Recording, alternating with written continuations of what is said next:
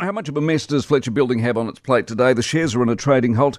Results are out today. CEO's working on what future he's got, and there are calls now for the board to be shaken up as well. Craig's Investment Partners Investment Director Mark Lister's with us on all of this. Mark, morning to you. Good morning, Mike. How are you? Very well indeed. What specifically are you expecting today? Well, I think you are going to get confirmation that the market earnings estimates are too high. I think we potentially will see some additional provisions and impairments from the company, which will be really interesting because we only heard from them sort of 8 days ago. So I'm not sure what could have changed in that short space of time. And as you suggest, very interestingly, you've now got question marks about the CEO's future.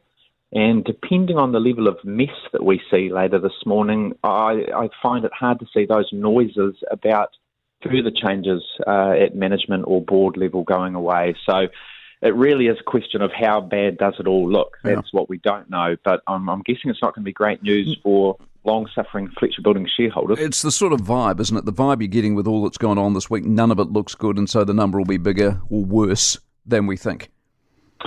I would think so. You know, we heard from this business just over a week ago.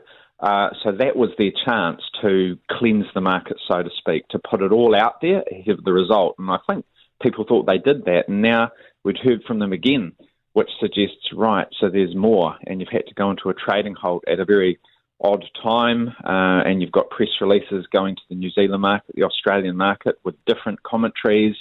It looks very messy. So it all points to bad news. And I guess what's quite disappointing here is you look at Fletcher Building over the last 20 years, and this is not the first time we've been here, is it? No. It's a company that has continued to disappoint, hasn't quite got there. We've had to sort of try and get things back on track.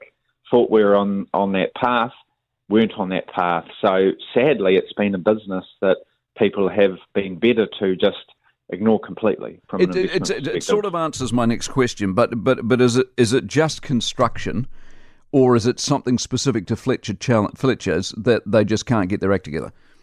I think it's both. Construction all around the world is a very cyclical, economically sensitive business, and there's lots can go wrong. There's lots of moving parts. It's easy to sort of overcook a contract to sort of, you know, try and have such a low margin that you just desperately want this deal and you don't need enough, leave enough of a buffer there, overruns. You know, the list goes on. Construction is a really tough game. It's historically been an area that is not a great investment destination for people.